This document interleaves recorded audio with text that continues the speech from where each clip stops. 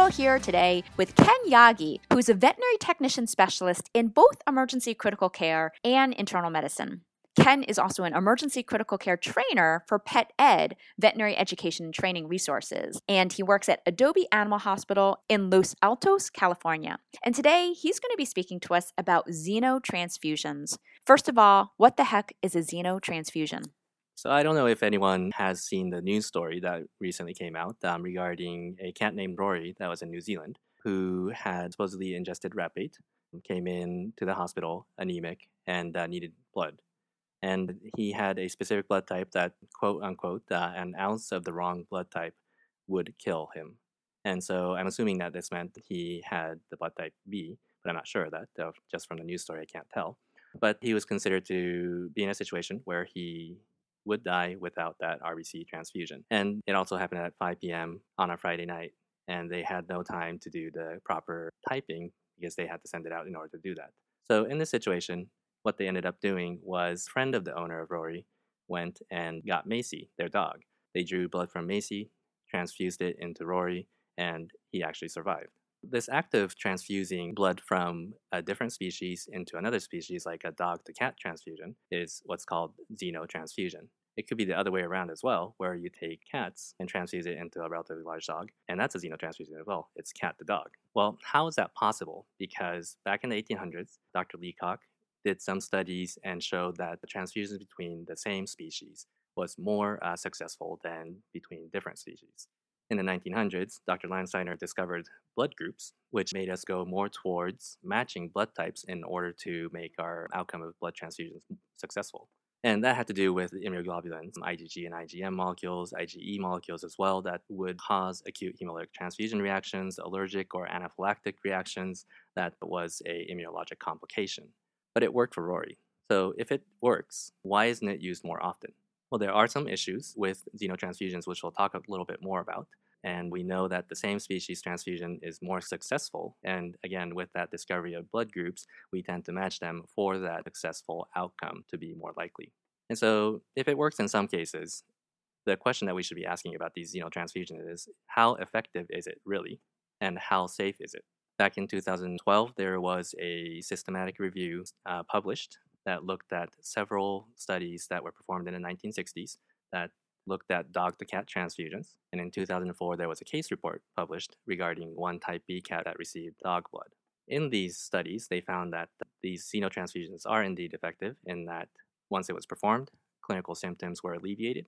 It did indeed increase the PCV of the recipient, but it only lasted about 4 days, whereas normally with the allogenic transfusion, it would last about 30 days. So it does seem to be effective. But how safe was it? And with the data that was available to us, the study saw that there are 3 different situations that we can break down the safety into. The first situation is if the patient had never received a previous transfusion. In these situations, they would not have any pre-existing antibodies for canine blood components, and so there were no acute hemolytic transfusion reactions or anaphylaxis seen. When they tested for compatibility through cross-matches, there were some positive results for minor cross-matches. And in the recipients, there were a few adverse effects seen where 2 of the subjects showed tachypnea and 2 others showed hyperthermia. And they saw that the increase in the PCV was definitely short-lived for about 4 days or so. Second situation that we can break it down into is when the patient has already had a canine to feline transfusion, but it still had not been 4 days yet. In these situations, they gave the second transfusion within 4 days from the first transfusion, and they saw no immunologic complications in any of the subjects. Compatibility testing didn't show any sort of positive cross-match results, and there were no adverse effects seen in 13 of the 13 cats that they tried this on. And the third situation is when the second transfusion came after a 4 to 6 day period from the first transfusion. And in this situation, they saw anaphylaxis in 18 of 18 cats that they tried this on, and that's 100% reaction rate, and 66% of them actually died. So these are fatal transfusion reactions that occurred. So these xenotransfusions, from the data that we were just looking at here, is not safe at all. If we were to use it, and if we needed to repeat it, then it must be done before 4 days. So if it's not so safe, but it is effective, and we may be able to use it as a form of therapy, when is it acceptable to be used? I have a little checklist here, and the first criteria that I would say is there absolutely must be no source of compatible blood for this patient, that there is no bank blood that you have. You can't call in your donors to donate in time, and there's no hospitals in that area for the blood to be borrowed from. If you have a patient that has a really rare blood type, such as a type B cat, then that may be the situation that you're in, and that you also don't have any hemoglobin-based oxygen carrier solutions available, which in the US most of us do not have right now. The second criteria is this patient that you don't have blood for must be in a situation where you feel clinically that they are going to pass away imminently if you don't get this blood. So this is a patient that is clinically anemic. Within the time that you would be able to obtain the blood, there would be irreversible hypoxic damage or may result in death, and that's definitely a clinical judgment. But if you're in that situation, it may be something to consider. And the third criteria is that this short-term effect, because we're only going to be able to expect the PCV to hold for 4 days, is that short-term effect enough for this patient to be saved? And these are situations where you may be able to acquire compatible blood within those 4 days, or you may be able to treat that underlying cause to allow the patient to regenerate their own red cells, and you're just waiting for that regenerative response to kick in. The fourth criteria is if this recipient, this patient, has never received any previous transfusions. And this is because the previous exposure will cause sensitization of the patient, developing antibodies, and that will lead to that significant transfusion reaction the next time around. So you must know the transfusion history of this patient. And the last point is that it must be with owner's informed consent. And the reason is because there are definitely risks associated with it, that even with the 62 test subjects that were seen with the systematic review compiled together, there were mild reactions that were seen. And there are definite consequences to it in that the animal will become sensitized. The next time any dog transfusion is performed, then it will almost always end up in death. And even if it is the first time around, it's going to cause a delayed hemolytic transfusion reaction.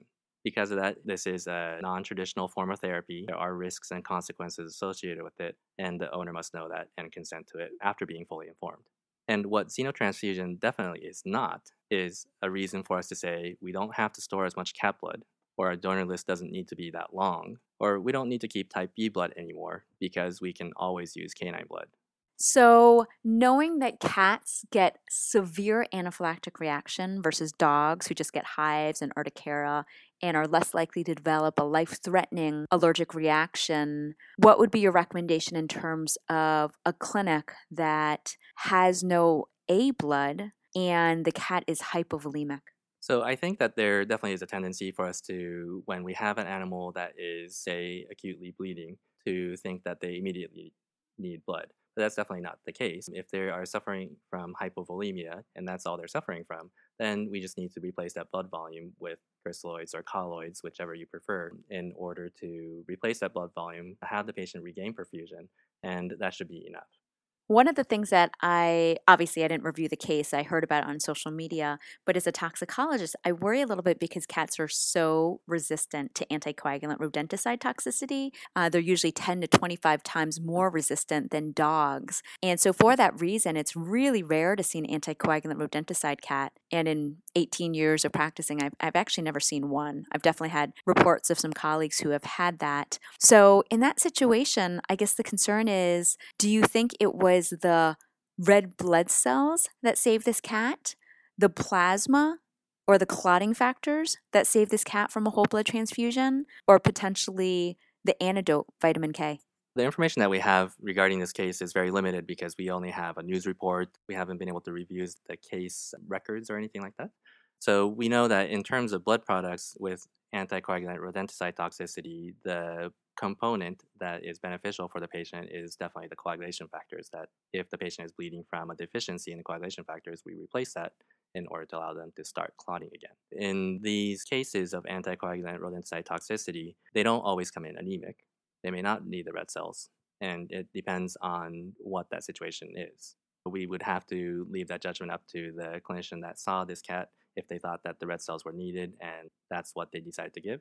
But it's hard for us to make judgment calls on if that was really necessary or not. Awesome. Thank you so much, Ken.